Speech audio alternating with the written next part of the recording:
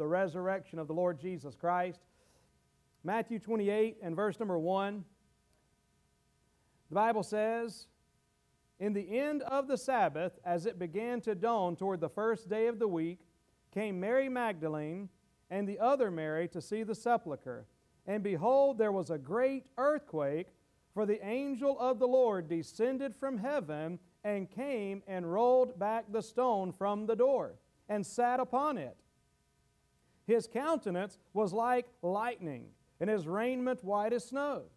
And for fear of him the keepers did shake and became as dead men. And the angel answered and said unto the women, Fear not ye, for I know that ye seek Jesus, which was crucified.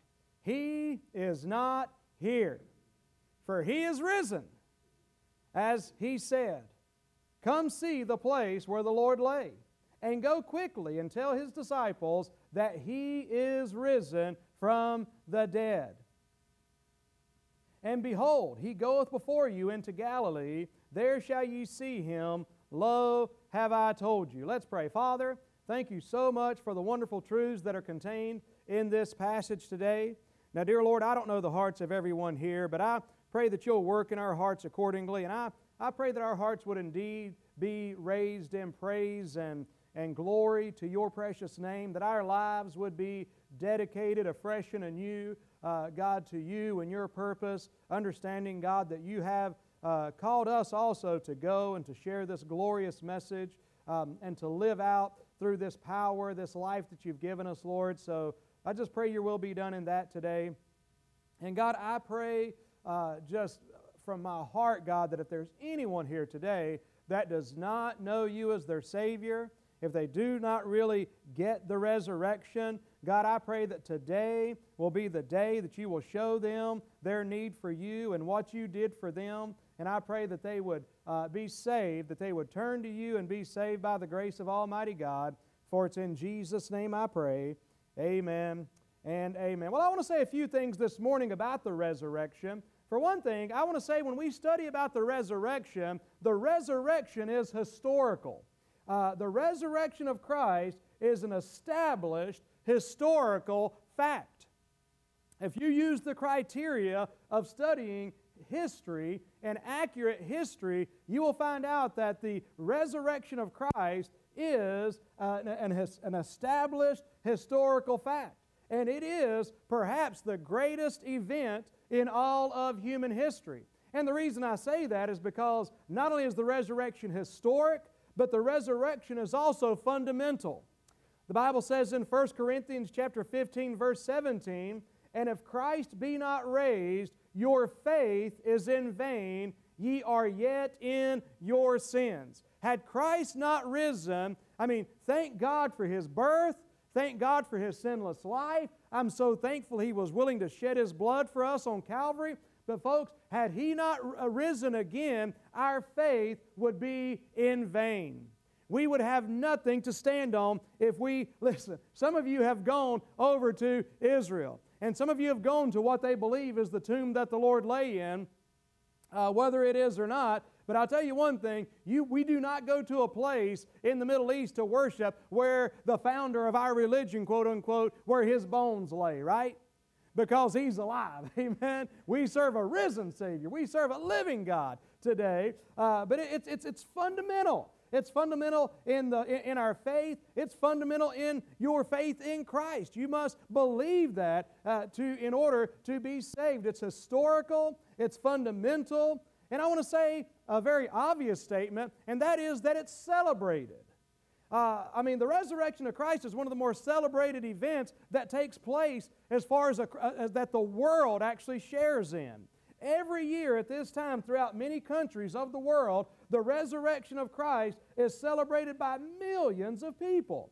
From the huge religious processions in Jerusalem today, to those in Vatican City, to the disturbing volunteer crucifixion and scourging that takes place in the Philippines over this weekend, right down to the millions that will dress in their Sunday best, come to church, then later gather with family for a great and traditional meal. It's a celebrated event. But I want to say also that it is a misconstrued event. The resurrection of Christ is something that is very misconstrued. In other words, as wonderful as it is to believe and to celebrate and to do it in such an ardent and sincere way as millions do, I'm afraid that a vast number of people are truly missing the point, the real point of Christ's suffering, of His death, and of His resurrection. The vast number of people are missing it. And that's a pretty sad thing, isn't it? I mean, to celebrate the resurrection of Christ, that's wonderful. To believe the resurrection of Christ is great. But what if you are today missing the main point of it all? It's often misconstrued. See, the resurrection of Christ isn't something to be celebrated once a year. It's meant to change lives throughout the course of the year. Matter of fact, there's people among us today that you have come to Christ within the last 12 months, within the last year, between Easter. Well, guess what? You got to experience the power of the resurrection this year, amen? And you didn't have to wait till Sunday, Resurrection Sunday. You didn't have to wait till spring, because it's not just to be celebrated once a year. Folks, it is mean to change lives on a daily basis.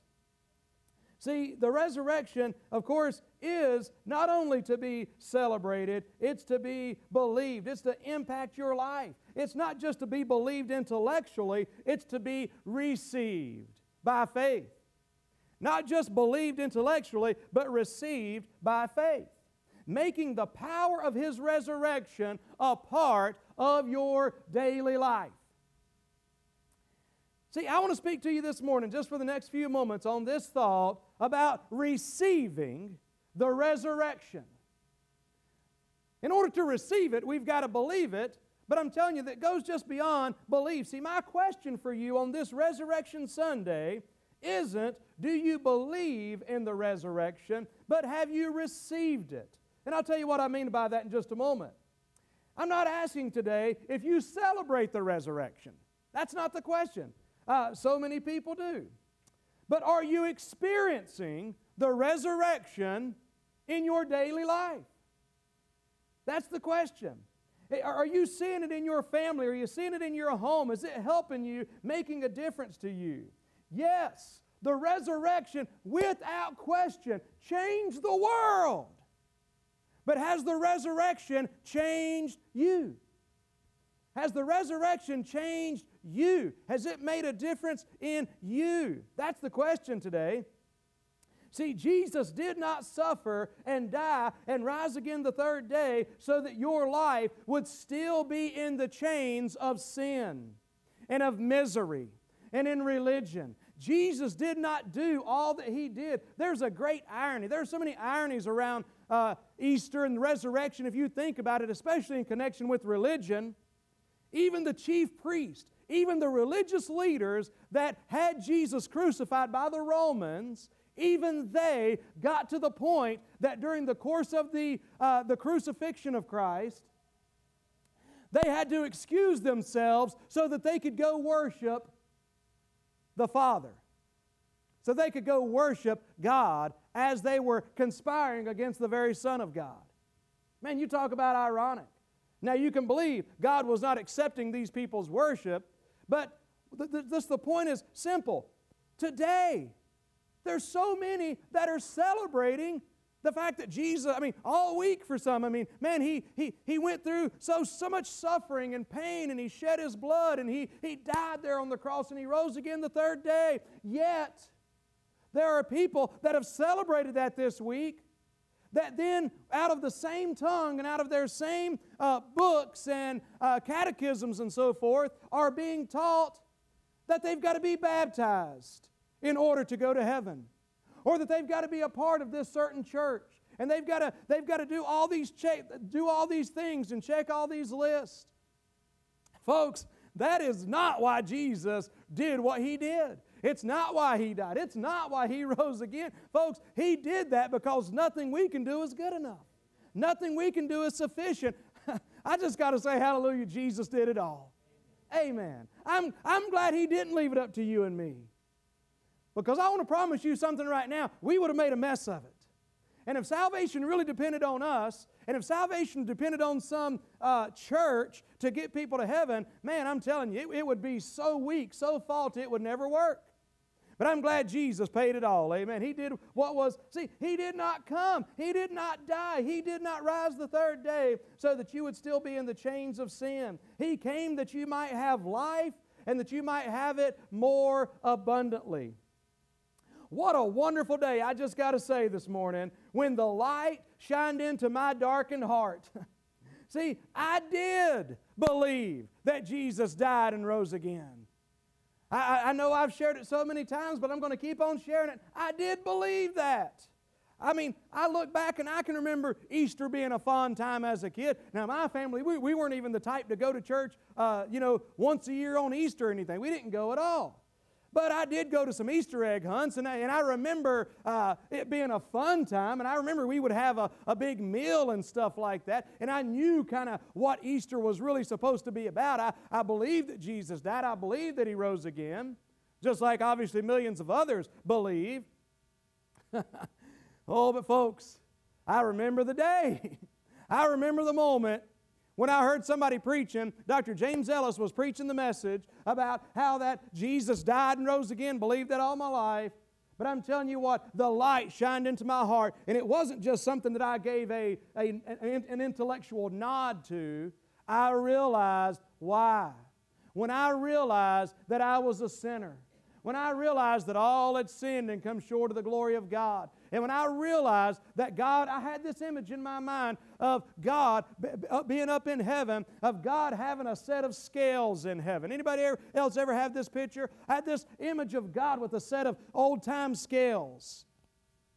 And that God was putting all my bad on one side of the scales, and God was putting all my good on the other side of the scales.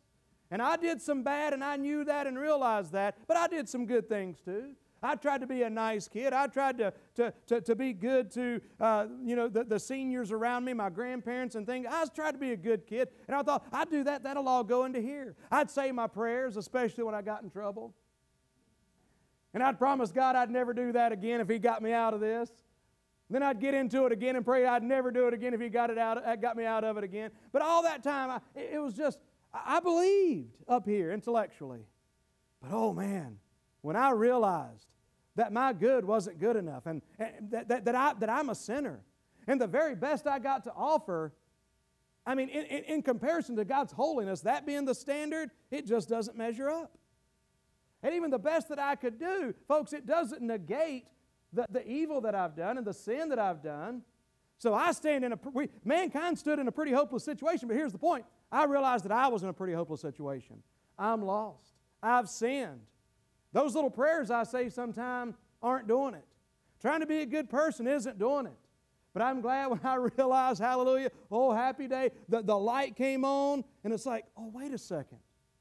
I am a sinner, which I didn't really want to admit. But I got to the point where I can admit I am a sinner. And Lord, and when I realized that's why Jesus came, He died on the cross, He shed His blood, He rose again the third day, so that I could be saved. Man, what a day. What a day when I realized this. He did it for me. And what happened on that day and in that moment, in a sense, you could say that I received the resurrection. I believed it by faith. And by believing it by faith, believing with trusting with all that's in me. See, there's a difference. The difference between intellectual belief and faith belief, believing in, believing on, the difference is I put all my faith in Christ. That's the kind of belief. I said, Lord, I'm believing in You and in You alone. I'm not trusting in myself. I'm not trusting in anything I've done. I'm trusting in what You've already done. What a day when I realized why Jesus went to the cross. Anybody else? Amen. What a day. And so, if you'll allow me to preach this very practical message about the resurrection this morning, I want to say a few things of what it means to receive the resurrection. I'm going to be giving you a lot of Bible verses. You can try to turn there, but I'd encourage you maybe just to mark these down. Number one, I believe what it means to receive the resurrection is a regenerated spirit. Jesus said, He told Nicodemus in John 3:3, He told Nicodemus, "Ye must be born again. You must be born again. You must be regenerated. Ephesians chapter 2 verse 1 says, "And you hath He quickened, who were dead in trespasses and sins." See, Christ's resurrection, to truly believe and receive the resurrection of Christ, means a personal resurrection. The Bible says, "You hath He quickened," which means to be made alive, who were dead. He makes someone dead. Someone who was dead, He now makes alive. "And you hath He quickened, who were dead in trespasses and sins." Oh, my friend, that's where we were. See, our new life in Christ is a direct result of His resurrection. If it wasn't for His resurrected, we would still be dead in our sins. And understand this about death. You say, how are we dead in our sins? I've been alive my whole life. But spiritually speaking, the Bible says you were dead, and I was dead, because death speaks of separation. What is death, as we think of it anyway, other than the separation of the soul from the body? Nobody's dead until their soul and body are separate. That's what death is. And spiritual death speaks of our spirit, our soul, being separated from Almighty God. Death. But when the Spirit of God comes in, He quickens. He makes alive. So the Bible goes on to say in Ephesians 2 verse 4, "But God, who is rich in mercy, for His great love wherewith He loved us, even when we were dead in sins, hath quickened us together with Christ. By grace ye are saved, and hath raised us up together." Speaking of, think of Christ's ascension, we've been lifted up as well and made us sit in heavenly places in Christ Jesus. Oh, my friend, what a Savior. So when you're saved by the grace of God, when you're born again, what it means to be born again is to be made spiritually alive. For His Spirit to give life into your heart. And the Bible says He's rich in mercy, His great love. He saves us by His grace. But here's what it goes on to say, or goes back to say, Ephesians 1 verse 19. How does He do this? How can anyone ever come to Christ? How can anyone come to know Christ as their Savior and be born again? Ephesians chapter 1 verse 19 says this, "And what is the exceeding greatness of His power?" Now, when we think about God's power, He's got a lot of power. The resurrection is an example of His great power. His exceeding greatness of His power to usward who believe. So now His power toward us, according to the working of His mighty power, which He wrought in Christ when He raised Him from the dead and set Him at His own right hand. What that verse is simply saying is this: the way you and I come to Christ is that the same Spirit that raised Jesus up from the grave is the same Spirit that births us into the family of God. And here's the awesome thing. It doesn't matter if you're just a little child or an adult. I'm telling you, the power of God, the great and mighty power of God, the same exact Spirit that raised Jesus up from the grave on that resurrection morning is the same Spirit, the same power that births us and brings us into God's family. So what receiving the resurrection means? A regenerated spirit. See, just as one day the light burst forth in the tomb, the same light erupts into our hearts. The Bible says in 2 Corinthians 4 verse 6, "For God, who commanded the light to shine out of darkness, hath shined in our hearts to give the light of the knowledge of the glory of God in the face of the Lord Jesus Christ." See, that's what the preaching of the gospel is all about. And that's our responsibility as God's people, is try to communicate this wonderful message to people's hearts. That you can be saved, that you can be changed, that you can experience the power of the resurrection within your own life. Think about that. God commands the light to shine out of darkness. That speaks of creation. And just as in the book of Genesis, the Bible says the Spirit of God moved upon the face of the deep. I'm telling you what, the Spirit of God still moves. See, we preach the message. We pray. But ultimately, it's the Holy Spirit of God that works in people's hearts. And how many of you have experienced this? Isn't it an awesome thing when the Spirit of God speaks to your heart? See, I don't have the ability to speak to people's hearts.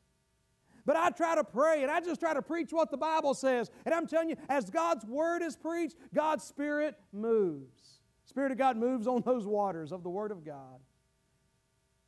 And so many times there's people that come in and will say, "Preacher, I feel like you was preaching straight to me." That's both saved and unsaved. But I'm telling you what that really is it's the Holy Spirit of God moving, drawing.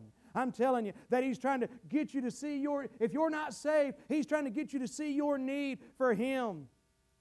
And if you'll just humble yourself as He shines that light in there, I'm telling you, man, you will experience His mighty power, the knowledge of the Lord Jesus Christ. So the Bible says in Romans 10 verse 9, that if thou shalt confess with the Lord Jesus Christ, and shalt believe in thine heart that God hath raised Him from the dead, thou shalt be saved. So it's through the resurrection that we can be saved, that He did it, but it's also through the fact that we must believe that He died, must believe that He died for our sins, and that He rose again the third day. God did not make it difficult. He made it pretty simple for us to be saved. Colossians chapter 2 verse 12 says, "Ye are risen with Him through the faith of the operation of God, who hath raised Him from the dead."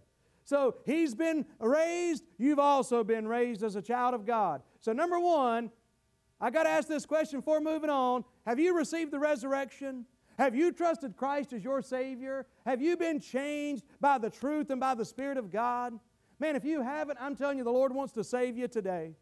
He wants you to experience this today. You say, "Well, you don't know what I've done." I'm telling you, I may not know what you've done, but God knows what you've done, and He's paid for it already. You may say, "Well, I just don't know. I don't know if I'm ready." Man, today's the day. Today's the day. If you don't know Him, or if you're not sure whether you know Him or not, today's the day to make sure. Because just as sure as I'm standing here today, I can tell you that I know that I've had my sins forgiven. I know that I have believed and received and experienced the resurrection. How can I say that? How can I be so confident? I've said that to people before, and they say, "Well, preacher, it sounds like you're bragging." I am, but not on me. I'm bragging on Jesus, amen? Because I'm just telling you what He did. I'm telling you what He did. I'm telling you what He said.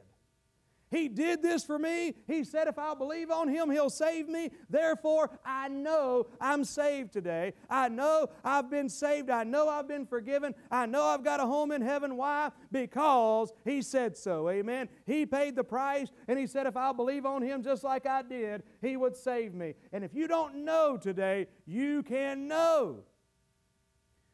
If your answer to that idea of, "Well, yeah, I've been baptized," when you get the thought of, "Have I been forgiven? Am I a Christian?" "Oh, I've been baptized. I was raised in the church. I try to be a good person." Understand this. If any of that got you to heaven, Jesus wouldn't have had to go through what He went through. Jesus wouldn't have had to die, and He wouldn't have had to rise again. But I'm telling you, He did it all. Man, my answer just simply needs to be, I often ask people the question, it won't go like this, but if today you did have to stand before God, and you stood there before the gate of heaven, and God was to say, "Why should I let you into heaven today?" It's not going to happen like that. But I'm saying if it did, what would your answer be? Why should I let you into heaven today? And I'm telling you, if the answer is anything other than Jesus Christ and Christ alone, amen, I'm telling you it's the wrong answer.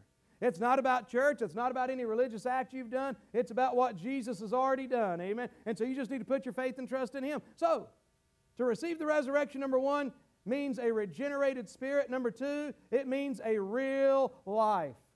A real life. You just think for a moment about the dramatic change that took place in the tomb. The extreme change that Jesus, that had been brutally killed and crucified there on the cross and wrapped up and put into that tomb, and He was in there stone dead. His body lay there. Now, his spirit, he was preaching in paradise, but His body was dead in that tomb. But on the third day, all the way from death to life. That's dramatic. And I want to say this, when you and I are saved by the grace of God, we too are changed by the Spirit of God. The Bible says in the book of Colossians 3, verse 1, "If you then be risen with Christ, seek those things which are above, where Christ sitteth on the right hand of God. Set your affection on things above, not on things of the earth, for ye are dead, and your life is hid with Christ in God." I saw this yesterday. Some of you probably did too, but someone said that at Bethlehem, He became God with us. At Calvary, He became God for us. And at Pentecost, He became God in us. See, the reality, a real life. See, the Christian life is not just a cheap imitation of Christ's life. See, I'm so glad, here it is. We're saved by grace through faith. We're saved by the same Spirit that rose Jesus from the grave. Listen, that's the same Spirit that brings us into the family of God and saves us. But not only that, that's the same Holy Spirit that remains and resides and abides in us. Therefore, folks, the Christian life is a possibility. Living successful for God is a possibility. Not because we're able, but because He's able. And it's when we recognize that we don't have the ability to do it on our own, when we recognize that even though we've been forgiven, that we are still sinful, we still have a sinful nature, and that we must yield and let Him live His life through us. Jesus said in John verse number 12, the Bible says, "As many as received Him, to them gave He power to become the sons of God, even to them that believe on His name." 2 Corinthians 5:17, "Therefore, if any man be in Christ, he's a new creature. Old things are passed away. Behold, all things are become new." So, one of the things that not only is there salvation, there's a regenerated spirit, but there's also a real life. Man, I'm telling you, how is it possible to live for God? It's not possible because some people are just better at it than others. There is only one way that someone can successfully live the Christian life, and it's because of the resurrection. It's because of the resurrection that the Spirit of God lives in us, and He's the one who empowers us to be the men, the women, the boys, and the girls that God would have us to be. There again, just like we weren't saved by our own strength, we don't live and serve Him by our own strength and discipline and so forth. It's all through Him. Hallelujah. So a real life. But not only that, also and lastly this morning, the resurrection of Christ, believing and receiving the resurrection means, number one, a regenerated spirit, number two, a real life, and then lastly, a bodily resurrection of our own. The Bible says in Romans chapter 8, verse 11, "But if the Spirit of Him that raised up Jesus from the dead dwell in you, He that raised up Christ from the dead shall also quicken your mortal bodies by His Spirit that dwelleth in you." So what he's simply saying there is this, folks, there's coming a day. All those, by the way, that have put their faith and trust in Christ and have died, now we know that their soul has gone on to be with the Lord. The Bible says to be absent from the body is to be present with the Lord. But I'm telling you, they will receive a resurrection. And you will receive a resurrection when you die and your body is buried, burnt, whatever may happen to it. I'm telling you, God who spoke this world into existence on that resurrection day, He is going to raise you up. You will be resurrected. I will be resurrected. But I'll tell you this right now, I'm not looking for the undertaker today. Because I know that I may die and have to experience the resurrection like those who have already died. I'm not looking for the undertaker, I'm looking for the upper-taker. Amen? Because I'm telling you what, the Lord could come again at any moment. And when He does, the Bible says that the dead in Christ shall rise first. And then we which alive and remain shall be caught up together with them in the clouds. And I'm telling you, that is the rapture of the church that takes place before the time of Jacob's trouble, the 7 years of tribulation. And man, listen to me closely, that could happen. That could happen, see, because he rose again, and then he went to heaven immediately to offer His blood. But do you know that He spent another 40 days? I'm talking about the resurrection being a historical fact. After His resurrection, Jesus ministered on the earth in the region where He rose again for another 40 days before ascending. And as He ascended, this goes with the resurrection, as He ascended, the angels say, what did they say? They said, hey, fear not, that same Jesus, don't worry, that same Jesus you see ascending, He's going to come in like manner. You see Him going up in the clouds, He's going to come back in the clouds. And I'm telling you, the Lord is absolutely coming again, and He could come again before we dismiss this service this morning. You say, preacher, you plan on preaching that long? No, I'm just simply saying that He could come again before I say my next word. You just better be ready. You got to be ready, because I'm telling you, the Lord is coming again. The Bible says in 1 Corinthians 15:20, but now is Christ risen from the dead and become the firstfruits of them that slept. Jesus, the Bible says, is the firstfruits. In the Old Testament, when they would, right before they would bring the harvest in, they would have an offering of first fruits. And if they were raising corn, the thing they would do is they'd go get some corn out of the field. And before the Lord, they would give an offering of first fruits. But what they'd do is they'd come and wave that corn before the Lord. And this is the first corn that was picked up out of the field. This is the first corn that was put in the ground and died and has come up again. And it's been waved before the Lord. Now, it's just one ear of corn. But what that one ear of corn represents is a great big harvest that's about to happen. And the Bible says Jesus is our first fruits. He was that first sheath to be waved, to die, to rise again before the Lord. But the Bible says He's our first fruits. The Bible says in 1 Corinthians 15, verse 42, the Bible says, so also is the resurrection of the dead. It is sown in corruption. It is sown in corruption. It is raised in incorruption. It is sown in dishonor. It is raised in glory. It is sown in weakness. It is raised in power. It is sown a natural body. It is raised a spiritual body. There is a natural body and there is a spiritual body. I got to just stop and say right there, I love that terminology. He says that the body is sown. S-O-W-N. Like you would sow seed. Now, how many of you ever planted anything? I know we got farmers and planters and gardeners and whatever. Now, how many of you, isn't it a sad day, during planting season? You go out there and you spend all this time and you're planting those seeds, and at the end of it, you take your hat off and you think, well, boy, we'll never see nothing from that again. What happens when you plant seeds? What are you, no doubt, probably envisioning as you drill those seeds and however it is that you're planting these? What are you envisioning? That harvest. You're imagining the day when it's going to come up again. I love God's terminology, don't you? He said, when we die, see, we've had loved ones. We've had loved ones that we've buried. But God's got a better word for it. We have loved ones that we have sown their bodies. You've sown their bodies just like you planted a seed.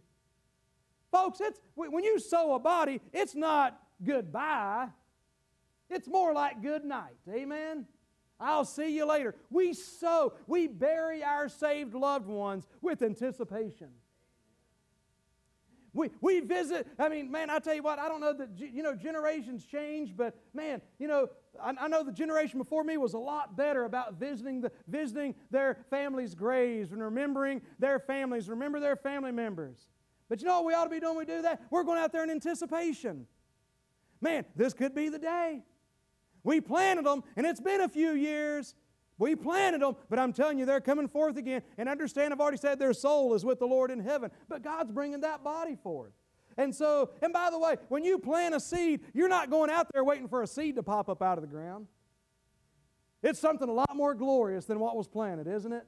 And that's exactly how our bodies are going to be. See, Christ's resurrection means our bodily resurrection. I like what the Bible goes on to continue to say there in 1 Corinthians 15. As we have borne the image of the earthly man, the earthly Adam, we also shall bear the image of the heavenly. I like what Jesus said in Revelation 1:18, I am he that liveth and was dead, and behold, I'm alive forevermore, amen, and have the keys of hell and of death. Jesus victoriously conquered death and the grave. Therefore, child of God, we don't have to fear death, and we've got an eternity to look forward to. I'm glad God's blessed us and been good to us in this life, and He has. But I'm telling you, we've got an eternity to look forward to. And I want to tell you something today. I'm looking forward to seeing some of my loved ones who have gone on, aren't you? I really am. And I'll tell you, there's some people say the longer you live, you start having more on that side than that's on this side. You know, they say you know you're getting old when you go to more funerals than weddings, right? But I'm telling you, man, for those, we have hope beyond the grave. We have hope in this life, but because of the resurrection of Christ, we have the promise and the hope of a bodily resurrection ourselves.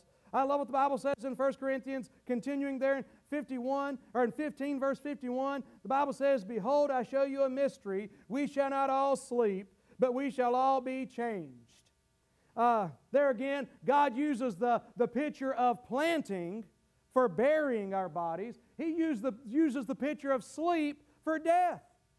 And I love this picture. Just listen to those words with me. 1 Corinthians 15:51. "Behold, I show you a mystery. We shall not all sleep, but we shall all be changed."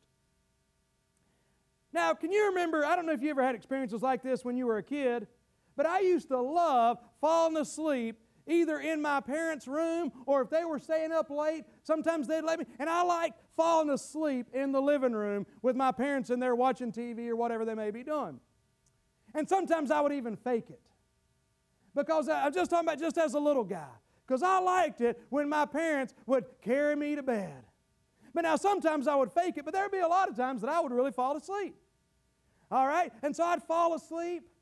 I was there with my parents. I'd fall asleep, but then I would wake up the next morning, and I was in a new place, and I looked down, and I had on different clothes too.